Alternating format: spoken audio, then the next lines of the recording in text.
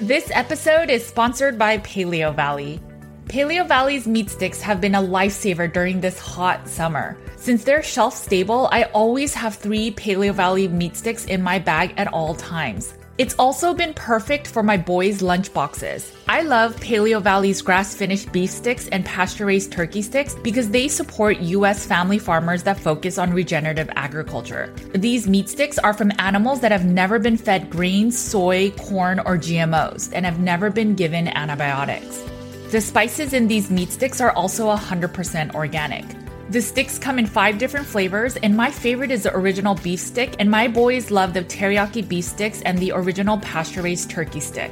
Paleo Valley's meat sticks are a perfect snack and frankly a great value without skimping on quality. Each stick is about $2 with our discount code, and it comes in a 10-pack bag. Make sure to support this podcast and head over to paleovalley.com/CATG and use code CATG to get 15% off your first order. Thanks for listening and supporting the Cutting Against the Grain podcast.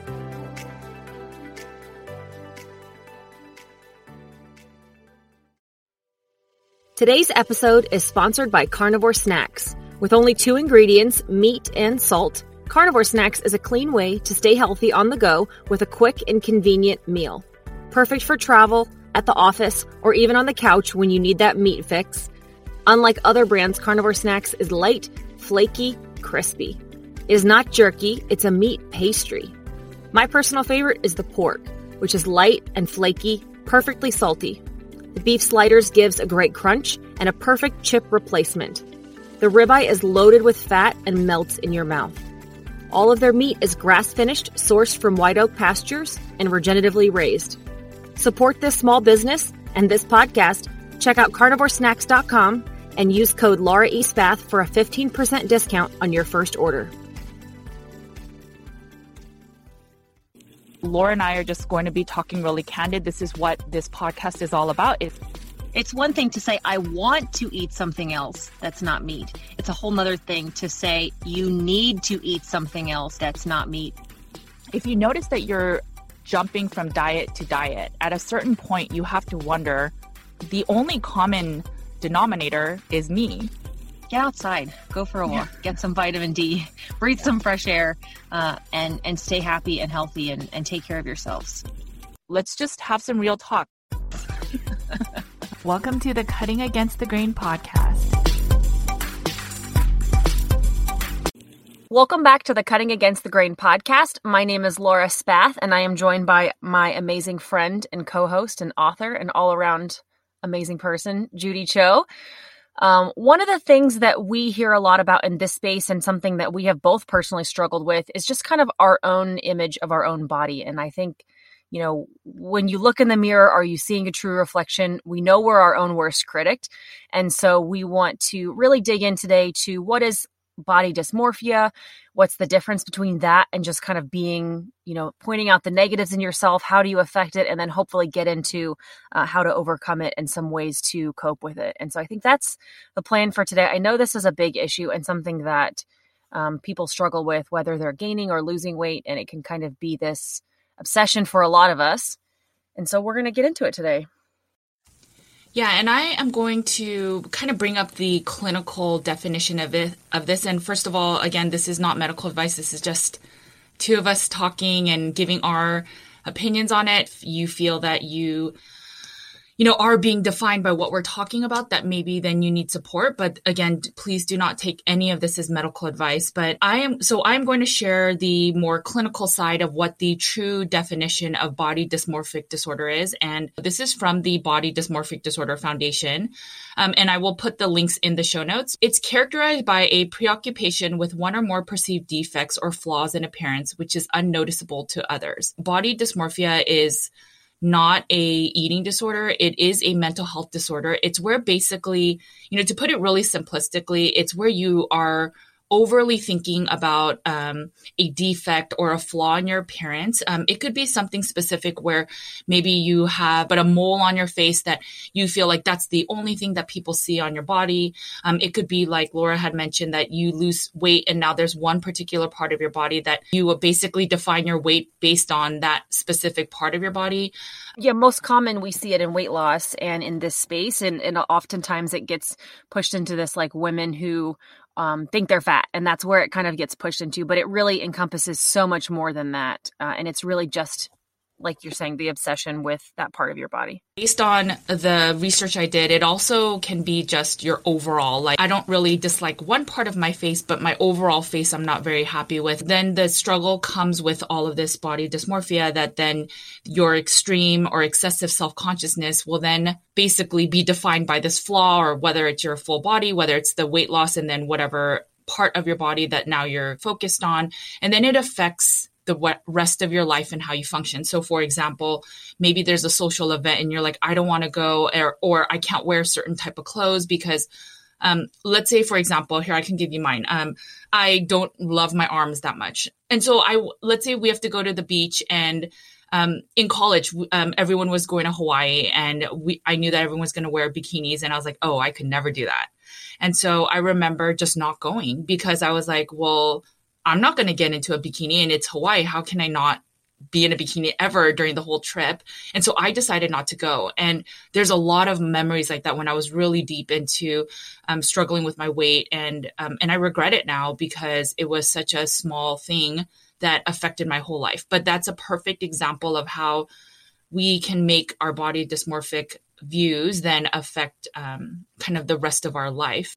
So you said it's a small thing. Like it is a small thing when we look back on it now when we're in a place of healing, but it is not a small thing in the moment. And I think that absolutely it's okay to realize like how big of that is. And I think to really overcome it, which we're going to get into hopefully later, but it is a huge thing and it can take sometimes a lot of time. And I think that's one of the things that we expect to lose the weight and then all of a sudden we're happy with ourselves, or fix that one little thing and then we're happy with ourselves. But I think that's where you see people who get addicted to plastic surgery and can't stop, because once you fix that one thing that you thought was the issue, then you start picking other things or kind of going down that terrible thing. So, you know, once we get past it, we do have those moments like you mentioned, but it can seem like the only thing that matters when you're really struggling with it.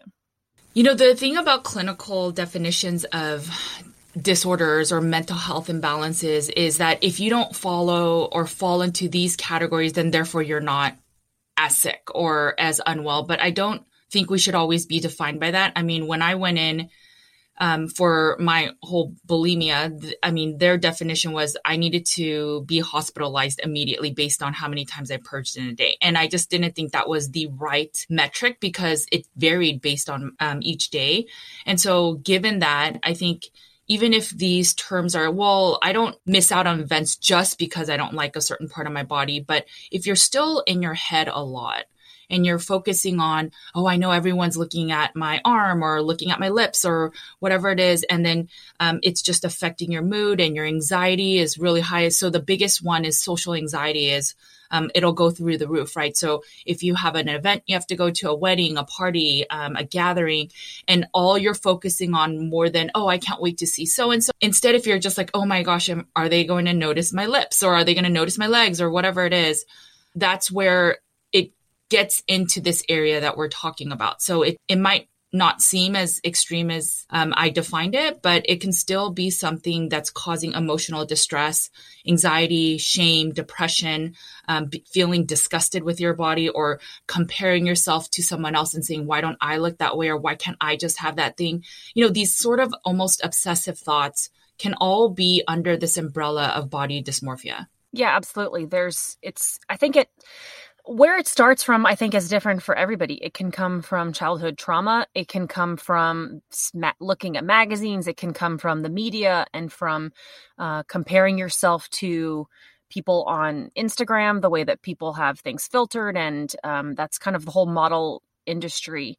I think I mean, we can talk about this later, but the other side of this is now this new movement to really break away from that is the healthy at every size element, which, we know is not necessarily accurate. I love the embrace your body movement. I love the love your curves movement.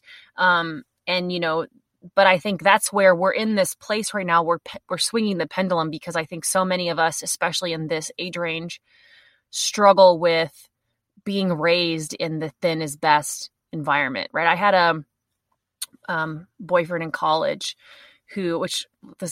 let's not even go down that rabbit hole. He was an extreme narcissist, and really, I lost myself in a lot of that for a few years. When you're in a relationship with a narcissist, you really lose who you are, and you lose your connections to family and friends, and you kind of get sucked into that world. But for somebody who was an extreme narcissist, he also, he was constantly telling me like his favorite celebrity, like who's that? She's an actress. She was in Pirates of the Caribbean. She's like super tiny, thin. Keira Knightley. Yeah, Keira Knightley. So he was upset. His favorite actress was Keira Knightley, and he was obsessed with Keira Knightley. Well, I was an average sized person at the time. In college was when I started gaining my weight. He loved this waif of a person, Keira Knightley, which I actually shouldn't like. She was very thin, I should say, is probably a more respectful way of saying it. He used to say that his favorite feature about her was that you could see her hip bones. And I'm like, wow. Like, that's why he thought she was sexy in a bikini or whatever, was because her hip bones stuck out. And so in my head, somebody who's obsessed with him, which this is a side note, right? Like years later, my grandfather told me that like this was an unhealthy relationship. And he was like, you loved him and he loved him. Okay.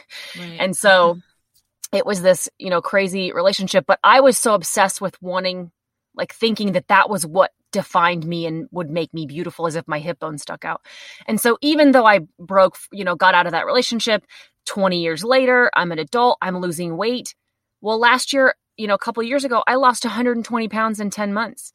I was down to a size 2. My hip bones didn't stick out. And I still was obsessed with losing more weight. And you know why? Because my body is not built that way. I'm a very narrow-hipped person. I carry all my weight in my stomach. I know in the back of my head, I have broken free of that relationship many years ago. I'm in a healthy, wonderful marriage of somebody who loves me for my curves and actually loves me not as who loves all of those things. But I still had this thing deep inside of me that was telling me you're not thin enough because your hip bones aren't sticking out. And I know that's where it came from.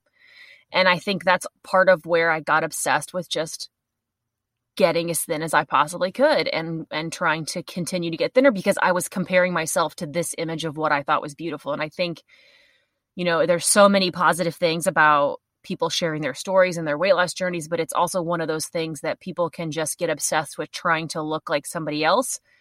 And we have to realize that that's not, it's hard to overcome that. And, something that a lot of us still struggle with, which also as a side note, like now gaining weight has made that even harder. They say that a lot of the reasons why either eating disorders or these mental health imbalances come out is, yes, some of it can be genetics, but a lot of times it's environmental, which you just brought up, the past with your ex-boyfriend, and that will absolutely affect you, especially when you are younger. It has something to do with your emotions and it deeply hurts you.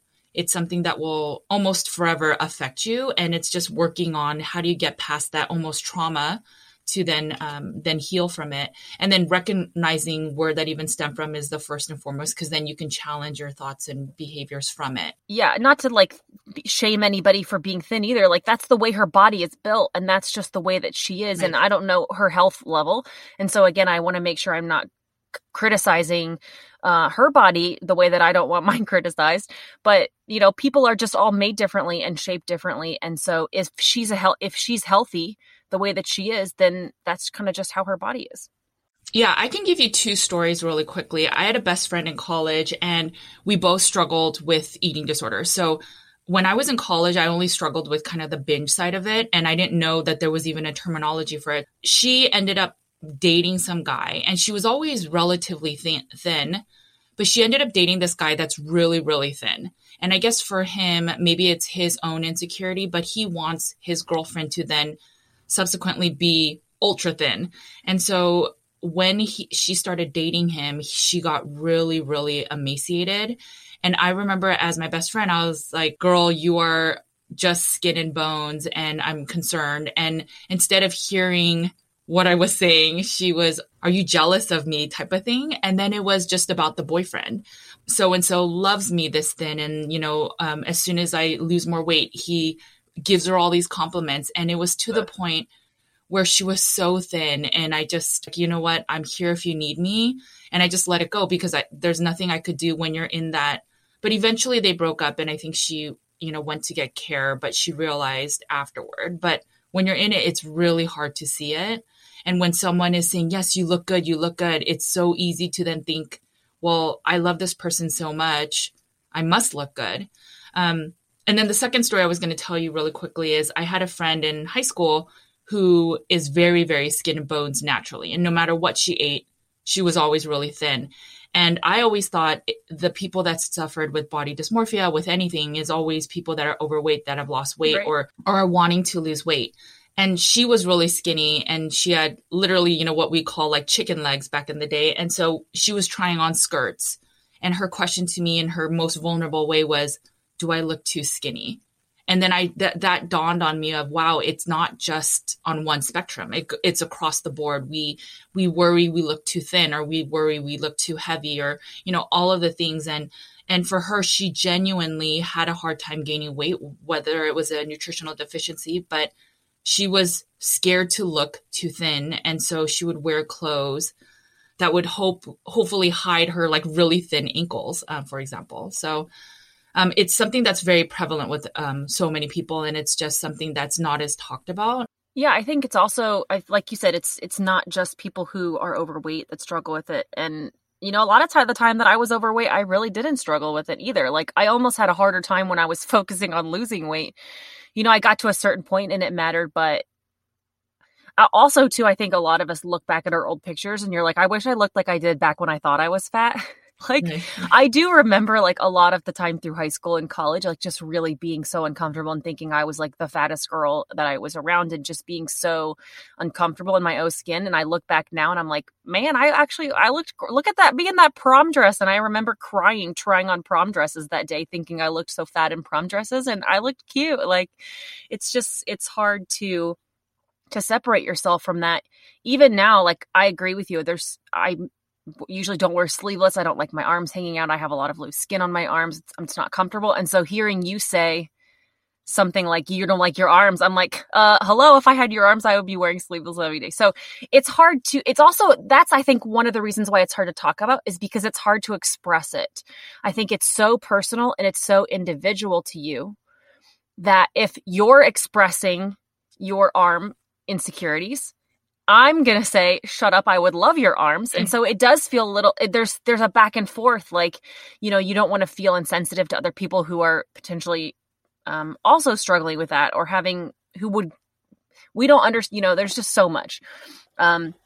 Me saying that I'm struggling with something, there's people who are, would be happy if it's, with this being their goal weight. And there's lots of different elements of it that do make it hard to discuss. I think it's also something that men deal a lot with. And that's very difficult because it's not as common for men to want to talk about wanting, their bodies and aesthetics and looking good. It's just definitely not socially acceptable for them. I mean, a dad bod is definitely a normal thing, and it's almost celebrated in a lot of ways. And so guys can get very obsessive about their weight and their bodies, and yet it's not really understood, I think, in a lot of ways. All of this stuff we're talking about really falls into the whole, perception of the body, and then it goes into like eating disorders. And that's where, when I went into those facilities, they don't want you to compare for the same reasons, right? So someone that's like 50 pounds lighter than me can say, I feel so heavy. And then I look at them and it's like, wow, if we're all naturally as humans very self-absorbed. And as we grow older, we learn, we have to actually think about the world and stuff, right? That's why the world is about them. A lot of times when we're in those facilities and someone that's really thin says, oh, I feel really fat. I'm 50 pounds overweight. And then you see them and they're clearly thinner than you. Then you're like, well, then what do you think of me? Right. So, that's why there's a lot of these rules in those places where you can't compare. You can't talk about how much food you ate in terms of ounces and weight, what you ate specifically, even to use any behaviors, and then no numbers. So no weight pounds. And we can't even talk about celebrities. No examples. You can't bring in magazines. You can't bring in anything to set a baseline. We as humans, we want also to have social acceptance. When you're in there and everyone defines a certain beauty, then that's what you're going to start thinking is the new normal of how thin we should be or how good we should look. Let me say something about that. It is interesting that they do that for two reasons. I think, first of all, it's impossible to take away everything that's comparable because you're sitting in a room with other people and you naturally are going to compare. So like, that's difficult. And then also, I didn't experience it. I know nothing. I wonder why they are so extreme about doing that, because the minute you walk out of those doors, you are instantly flooded with everything that you're going to experience, and all of those numbers and comparisons and celebrities and like everything is coming back. And I almost think it would be more helpful if you were given those things inside and then taught how to deal with it, or like maybe you're not ready for it then yet, I guess is part of it. I think it's a few things. One, it's because there's so many ways that, and a lot of the people that go in those places are mostly young girls. So very impressionable, very triggered, right? So if someone brings a magazine, they see it and they're like, well, I just had a full successful meal based on this facility. And now I feel heavier and bloated. And now I'm seeing this magazine where someone looks super thin and that looks good. And now I'm triggered. And so now for breakfast, I'm not going to eat. And so right. Because you go through all your meals there. So I think that's one. So it's almost creating this safe environment that's not real for sure. But it's like, so that you are not obsessing or thinking about a weight, a number, how someone looks. And then working on the inner work, right? So the part that's hard, like, why are we focusing on our weight? Why are we focusing on the food we eat? What is it defining? Is it a childhood trauma? Like, what is it? And so instead of focusing on, well, I just saw that magazine, that's the only thing in my head and now I don't want to eat, but rather let's do some of the hard work. Now they'll have sessions where we do like group therapy and we talk about, so like I remember one time we did meditation where we're focusing on every part of the body. Focus on your arms. We know that maybe there's some things that we don't love about our arms, but think about the good that it does and imagine that you're able to hold your loved ones with your arms. Without your arms, you would not be able to hug someone or, be able to do a lot of things, express yourself with nonverbal cues with your arms. Think about all the things that it does for you and how much we should be grateful for it rather than, oh, I have a little bit of excess skin on my arms that then make me hate my arms. And then we do this with the whole body. And so we think about the stomach and how most women hate their stomach. Oh, there's a little extra fat in that. It's where we can birth our children. A lot of it is really changing our mindset in the way we view our bodies, our food. So we have like discussions of what is a good meal, which I think they totally do incorrectly in there. But it's to challenge what our thinking is, but they need less triggers that will then cause us to derail from the actual healing. And there are people in there. I mean, like if there's one person that doesn't eat at the meal, I saw the trend, like then there would be someone else that wouldn't eat too, because it's like, well, if she's not eating, then I don't want to eat. Right. I think too, when, you said something earlier about how if somebody who's really thin says that they're struggling and they're insecure, then it obviously takes, somebody who's heavier than that is thinking, what does that mean about me? If this thin person thinks that they're fat or thinks that they have poor arms, then clearly mine are worse. And I think that as a heavier person, I use that as like unfortunate fuel on my, on my fire. But it also doesn't disvalidate, I don't know if that's a word, but it also doesn't take away from what the other person is feeling. Like it is making me feel a certain way, but she still is feeling that way, even though she is what I would consider thin.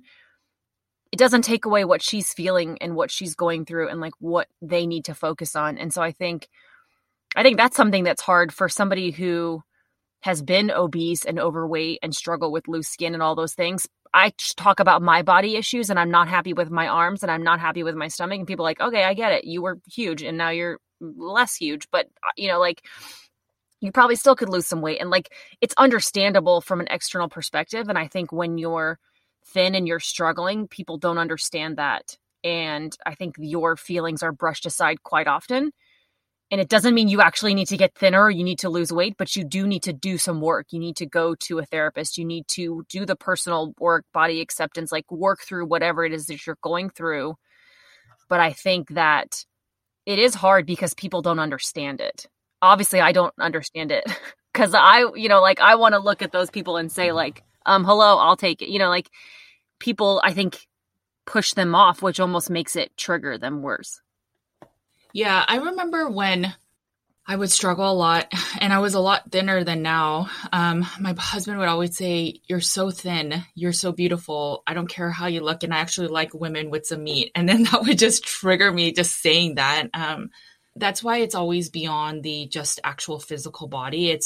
And this is why I'm always a big proponent of working on the self, the inner self, and getting to root cause with even therapy. But you have to figure out, where does it come from, right? So for you, some of it may have come from your ex-boyfriend. I know for me, I'm a 5'8" and I'm Asian. So my Asian friends are like 5 foot. So I was always the bigger one in terms of height.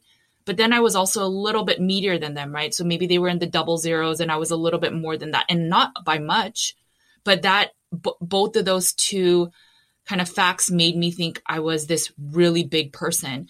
And so I had defined myself based on, I have to get into those types of clothes. It wasn't ever my family. It was my peers who are super tiny naturally. And we don't even have the same bone structure, but that wasn't good enough. And right. I would always say something's wrong with me. And that's a lot of the times the hard work and figuring out, where does this stem from, so that then you can challenge the thoughts that come out when you're saying, oh, I hate my arms, or, oh, I hate this. It's like, why do you hate it? And then when you peel back, that's when I think you can do true healing. And a lot of times, honestly, it needs therapy. I mean, it's not something that's really easy to figure out on your own. Otherwise, I don't think people would be struggling for so long with this kind of debilitating disease. Yeah, it took me a lot of years to break out of, why could I not get a narcissist to love me enough the way that I was? I think that being in that type of relationship, and that's where a lot of things, like, again, I carry all my weight in my stomach. It's why I had such a big belly. And still now, no matter how thin I get, I still have that stomach roll, like below your belly button. I'm always going to have a roll there. Before kids, I had a roll there. That's the guy who grabbed that stomach roll when I'm 20 and said, like, you could change this if you just worked out some, or just fed me steamed fish and broccoli all the time. So it takes a lot of years to break out of whatever it is that caused those things in the first place. And for a lot of people, unfortunately, it's their childhood and it's their parents and it's the way that they're, or something that goes on. We first have to realize what that is and realize where that came from. And then, and like you said, do the work to get past it. And I think it can take a very long time to break out of that. And like I said, I still find myself, I'm very much past that from a relationship standpoint. But as far as body image issues go, like, we still are looking at ourselves with the most critical eye. I mean, honestly, sometimes I'll like grab the wrong size of clothes in a clothing store and have to constantly, especially when I first lost the weight and got to my thinnest, I was constantly having to go out of the dressing room and grab the smaller size because I just couldn't get over the fact that I wasn't these sizes anymore, and that I actually was thinner. Or you look at yourself in the mirror or you see a picture and you're like, I know we're critical a lot of the times, but I still don't even recognize myself in this body, because in my head, I'm still the same person who's 250 pounds. And a lot of times you still feel that way. And it takes a long time to be able to work through that. And I think, we can talk about some things that we do to help with that. But I think it definitely has to be addressing whatever the root cause is for you, and trying to overcome that. And I agree with you. I think for a lot of people, therapy is really necessary. When you brought up the clothes size, I went through a very similar thing where I would have dreams where I was back to being overweight or back to binging. And I remember having these nightmares. It just shows you that how prevalent the thoughts were in my head. One thing I do want to say, because we didn't address people that live with people that have body dysmorphia or the aside, is that a lot of people will think this stems from vanity, but I just want to make sure that people understand that it's not, and it's not that they're self-obsessed, that it's really debilitating disorder where you want to think about other things, but your mind is just spinning with the thoughts of, especially if there's social events or things like that, where you have to go out or you're showing a little bit more skin and you're just constantly thinking about it, even though you try to self and redirect your thoughts, it's constantly there. But it's not about, I'm so vain and all I care about is myself. It's actually quite the opposite. Oftentimes it's people with, more insecurities. And so I just wanted to bring that up. If people are struggling with someone that seems to have body dysmorphia, that seems like nothing else matters but how their body looks.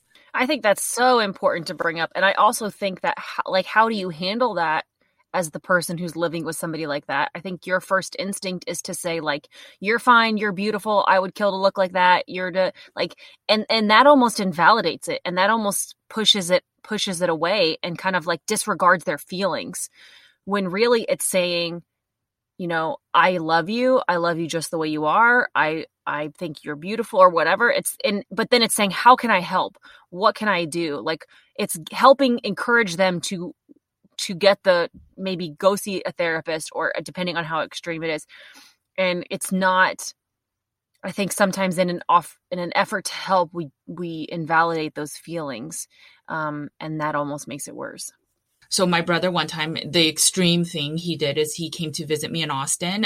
I lived in a condo at that time, 1 bedroom. And so I knew I overate in a meal, and I was like, I don't want my body to get heavier. So I decided I'm going to do it. And before I went in, he said, if you go and do stuff in the bathroom, I'm leaving. And I did it. And then I came out and he's like, I'm done. And he left. And then he told me on the way to the airport that if I don't get help and I don't work with a therapist, that he would not talk to me anymore. And he literally didn't. And so I found a therapist and I had to show him, like, here's all the sessions I'm going to. And that helped a little bit, but I don't think I was fully ready to go.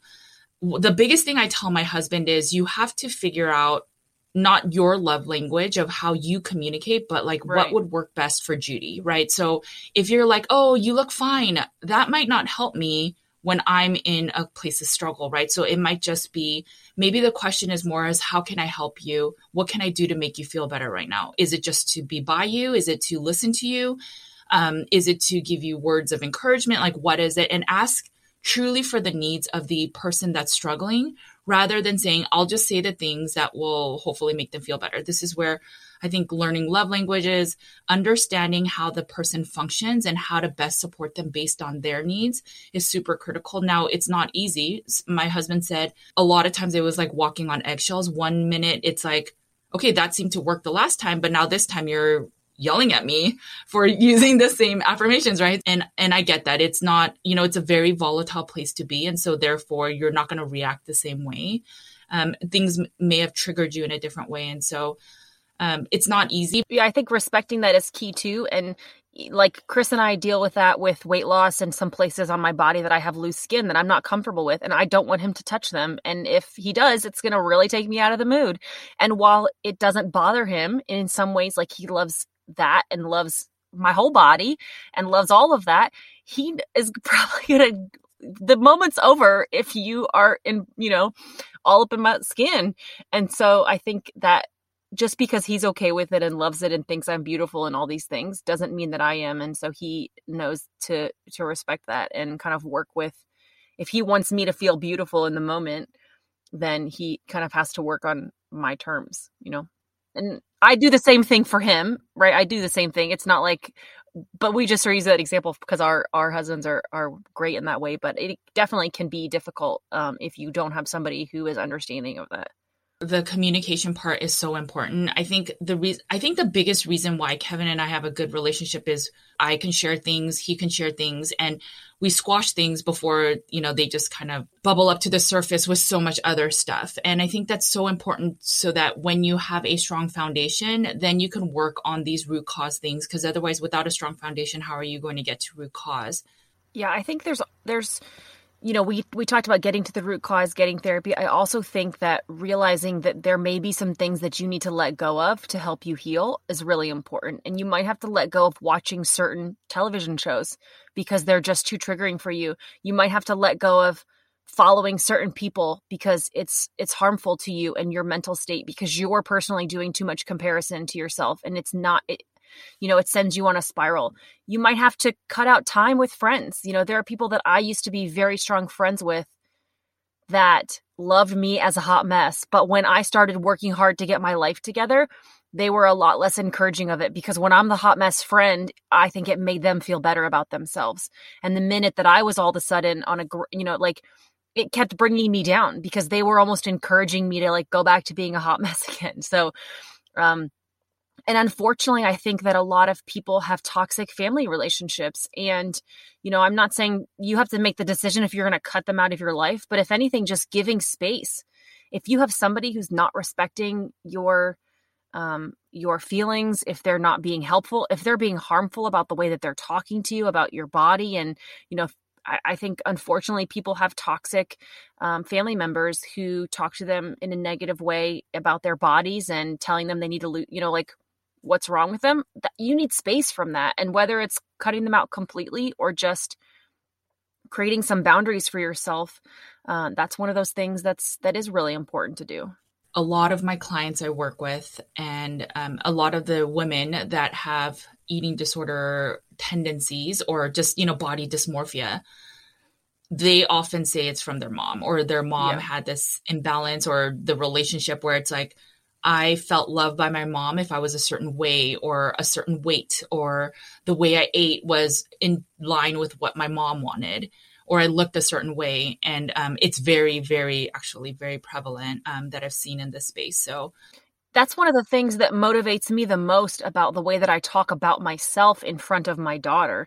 And I mean, I'm very careful not to talk about weight and specific pounds and like thin, and like we talk about not eating sugar and being healthy and strong and all those things, but it doesn't mean I'm perfect in that way. And so it is really important about thinking about who's listening to us when we're struggling, or if we're looking at pictures of ourselves and deleting pictures. I wish I had so many more pictures of myself from a heavier size to look back on in those memories with my kids. And I think that's it. I think there's a balance of protecting yourself, like we're talking about, and then also pushing yourself to be in uncomfortable situations to let yourself know you're going to be okay. And so where is that balance? You have to decide that. Don't let others push you, but maybe you can ask others to encourage you. But I wish I would have more pictures from myself with my kids, because I think we all spend a lot of time hiding in pictures from the things that we're uncomfortable with. And I wish I had some of those memories still, but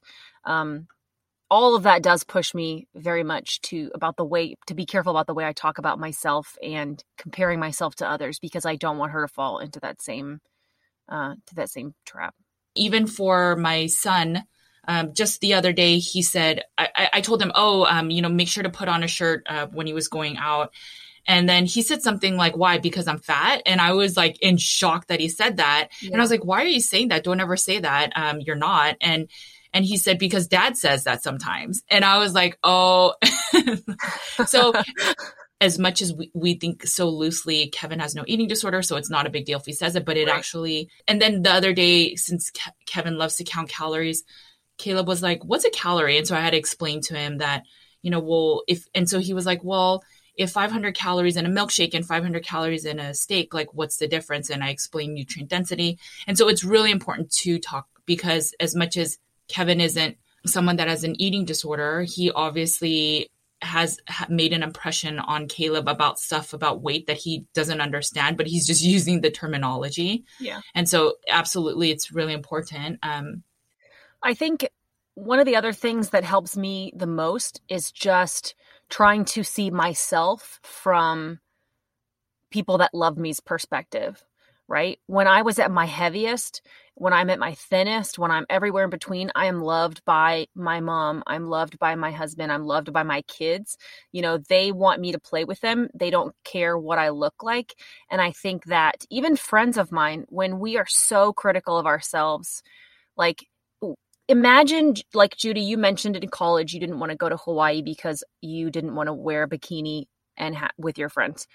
If one of your friends came to you and said that to you, what would your response have been to them? If they said, I'm not going to go on this trip and the real reason is because I don't want to wear a bikini around all you girls. I would think it's absurd, right? Yeah. You think it's crazy. You think there's so much talk to yourself like someone you love. If someone you love came to you and said like, oh, I can't wear that dress because my arms look big or whatever. You're telling them like, if you love the dress, wear the dress, or say like, okay, great, let's find you something better. And like, doesn't mean you have to push yourself to wear the dress, but just to say like, go take the pictures. Like imagine 30 years from now, looking back, you're going to love having those pictures of you with the kids at that age. And they're going to want to see those. They're going to show their kids those pictures someday. And they're going to want to show that their mom was in those pictures with them. Or, I try to think about that. If I'm struggling with something and I'm frustrated because I gained weight and I had to buy a bigger pair of pant sizes now, but what would a friend tell me? What would somebody who loves me tell me? They would tell me, you're actually way healthier now than you were, a year ago. And you're in a much better place mentally. And, your body's healthier. And listen, you're not where you were at your heaviest and you're not where you were at your thinnest, but you're the healthiest that you've ever been. And, it's really hard to do that. It's easier said than done. But I think that sometimes brings me back down to reality when I say, if I'm talking about not wanting to wear shorts because I don't like my legs, like what would I even care? Or number one, would I care or even notice somebody else who was wearing shorts in that way? Because I guarantee you, whatever your critique of yourself is, everybody else is always worrying about their own critiques. They're not noticing yours or their own worst elements. They're not even looking at yours. Yeah, that's exactly it. That's what I always remind myself and I tell my clients is, look, let's say it's factually, you could see it in your appearance. The thing is, everyone is so self-obsessed or worried about their own insecurities. So they may go, oh, so-and-so gained weight, but then they move on. It's like a split second thought and they just don't care enough, right? And so oftentimes if I get anxious about anything, I just think, get out of your head, Judy. You're being self-obsessed. Right. That everyone is just focused on themselves. And that allows me to think, okay, it's just a split second. They don't really care. It's more me. And I care more to think about the positives that will come out of the event, right? So whether it's making memories, having social interaction, all of these meaningful things, and not worry so much of the fear of going and then not maybe being accepted, because that's when oftentimes I'll do this pros cons list of, okay, what are the pros of going or pros of doing something or wearing something? And what are the cons? And oftentimes the cons really are lackluster, right? It's like, I don't want to be judged, or I might not look good, or I'll feel bad, or I'll feel anxious. But in general, the positives are so positive that it makes it worthwhile to not live in fear, not live in your emotions, and not be able to experience life. Because when you're actually staying at home and isolating, I mean, we see how much damage it's done in this last year. Yeah, exactly. A lot of people have gained weight over the last year, and you're going to start going places and people might think in their head for us, like you said, a split second, wow, did she gain some weight? First of all, they may not even notice, but even if they do, then you're going to have a great time. You're still, be your amazing person, and staying home and isolating yourself for me only made it worse, because then I'm going to eat more, and then I'm going to spiral more, and I'm going to gain more weight, and then I'm going to feel worse. And that's kind of when everything just really gets out of control. And think about, if you have a friend, your best friend, your family member, you're seeing them for the first time in a year and they've gained weight, you might notice. But do you care? Do you love them less? Do you like them less? Like, they feel the same way about you. People don't love us for the way that we look. And if they do, like my narcissistic boyfriend in college, that's not a good relationship. Right. Get out of there. I always say that if you meet with your friends or your loved ones or your family, boyfriend, whoever it is, and you walk away more times than not feeling bad about yourself or something was off, then it might be time to just separate yourself from the relationship. And I had to do that. That wasn't easy for me with some of my 20 plus year friendships. But I realized that oftentimes it was hurting me more than helping. And I just got to a point that, well, there's no point to keep these relationships just because of years of friendship. I mean, that doesn't make any sense. No, I think that's exactly right. I think be around people who encourage you, who love you no matter what, who call you out and tell you, are not afraid to like be honest with you. And I think that's really important and one of the key things for this. And I think, we have to do a lot of work on ourselves, but I think putting yourself in circumstances that are encouraging, that are fun, putting yourself out there, all of those things help. I think also just realizing you are not alone in this, and it doesn't matter what somebody looks like. I mean, why do you think that these Hollywood celebrities are so obsessed with plastic surgery and editing? And, look at somebody like Khloe Kardashian, and I can't even imagine what she went through most of her life being labeled as the fat sister. And now she's just like, doesn't even look like herself. Or, it shows you like what can happen when you're obsessed. And she's a gorgeous person. And I don't, obviously know what she struggles with, but you can only imagine what has been imposed there. And like, there's so much that you don't see, right? So many filters and editing and surgeries and all these things from everybody, that I think we just have to remember that you are absolutely not alone in this. And no matter who your ideal person is, they're struggling with things of their own. And, we need to kind of internalize that and work on yourself and not try to compare yourself to somebody else. And that is not easy at all. I know. When we compare ourselves to someone that looks perfect, we just assume that they have no issues or they're not struggling with their own dysmorphia or any of that stuff. And we just think, why can't I just look like them, right? Or be like them, or why can't I have certain parts of me be like them? But everyone struggles. There's always this kind of bar that we've set for ourselves. And I saw it in a lot of the anorexics. So you get to a certain weight and you're like, okay, I'm going to just lose 1 more pound to make so that hopefully then my arm will be thin enough or my leg will be thin enough. And people just keep looking at it until the baseline gets lower and lower.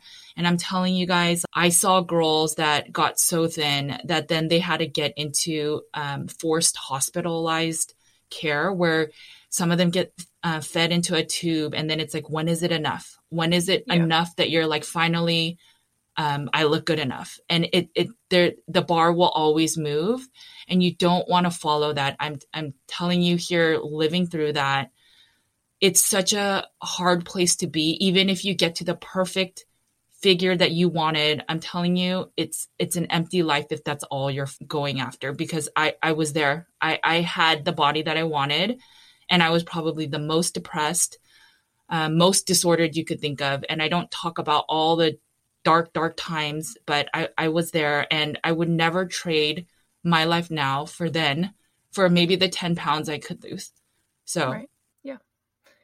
I think it's important to motivate yourself, to have goals, to work towards things, to work on your health.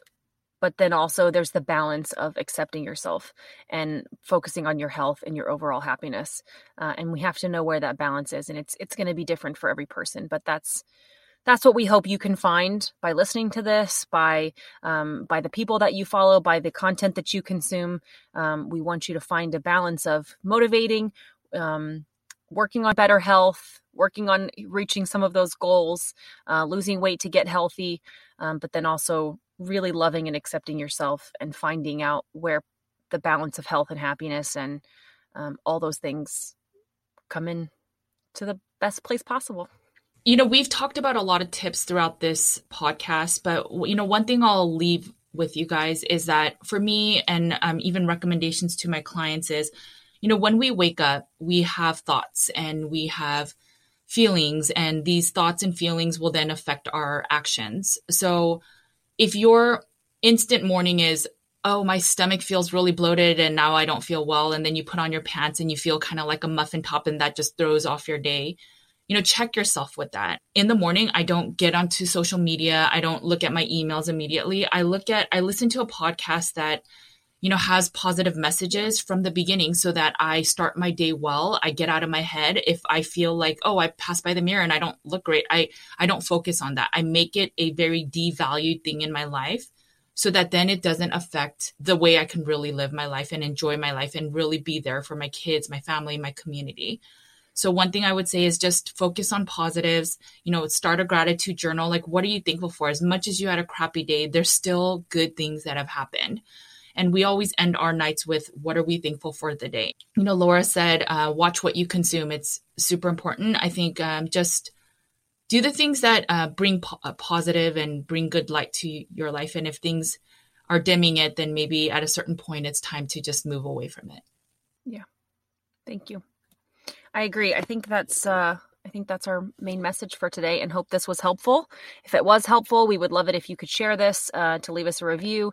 If you enjoy doing this, subscribe to the podcast, and so that way we can continue to help spread this message to others. Thanks so much for listening today. Thanks, guys. And I'll leave a actual questionnaire, a clinical questionnaire for body dysmorphia in the show notes. So if you guys want to take it, you can see based on the score, they will define if you need more support. But, if a lot of the conversation that we talked about resonated with you, I don't think you should stop by just a questionnaire.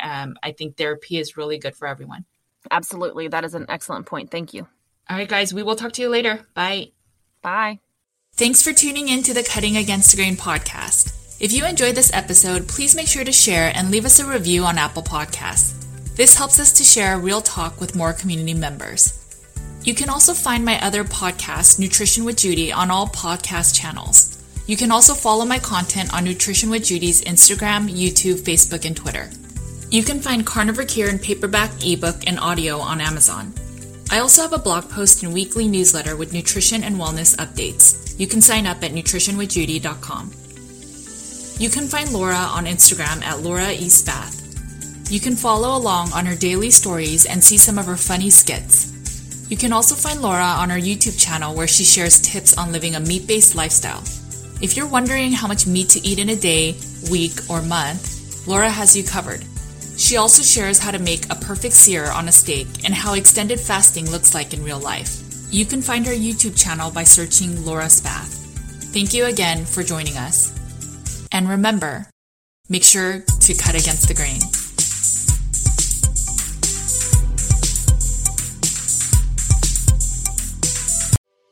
Thanks for tuning in to the Cutting Against the Grain podcast. If you enjoyed this episode, please make sure to share and leave us a review and leave any comments and questions on Apple Podcasts. We will read and answer your questions and comments on an upcoming podcast episode. This also helps us to share our real talk with more community members. You can also find me on my other podcast, Nutrition with Judy, on all podcast channels. You can also follow my content on Nutrition with Judy's Instagram, YouTube, Facebook, and Twitter. You can find Carnivore Cure in paperback, ebook, and audio on Amazon. I also have a blog post and weekly newsletter with nutrition and wellness updates. You can sign up at nutritionwithjudy.com. You can find Laura on Instagram at Laura E. Spath. You can follow along on her daily stories and see some of her funny skits. You can also find Laura on her YouTube channel where she shares tips on living a meat-based lifestyle. If you're wondering how much meat to eat in a day, week, or month, Laura has you covered. She also shares how to make a perfect sear on a steak and how extended fasting looks like in real life. You can find her YouTube channel by searching Laura Spath. Thanks again for listening to the Cutting Against the Grain podcast. And remember, make sure to cut against the grain.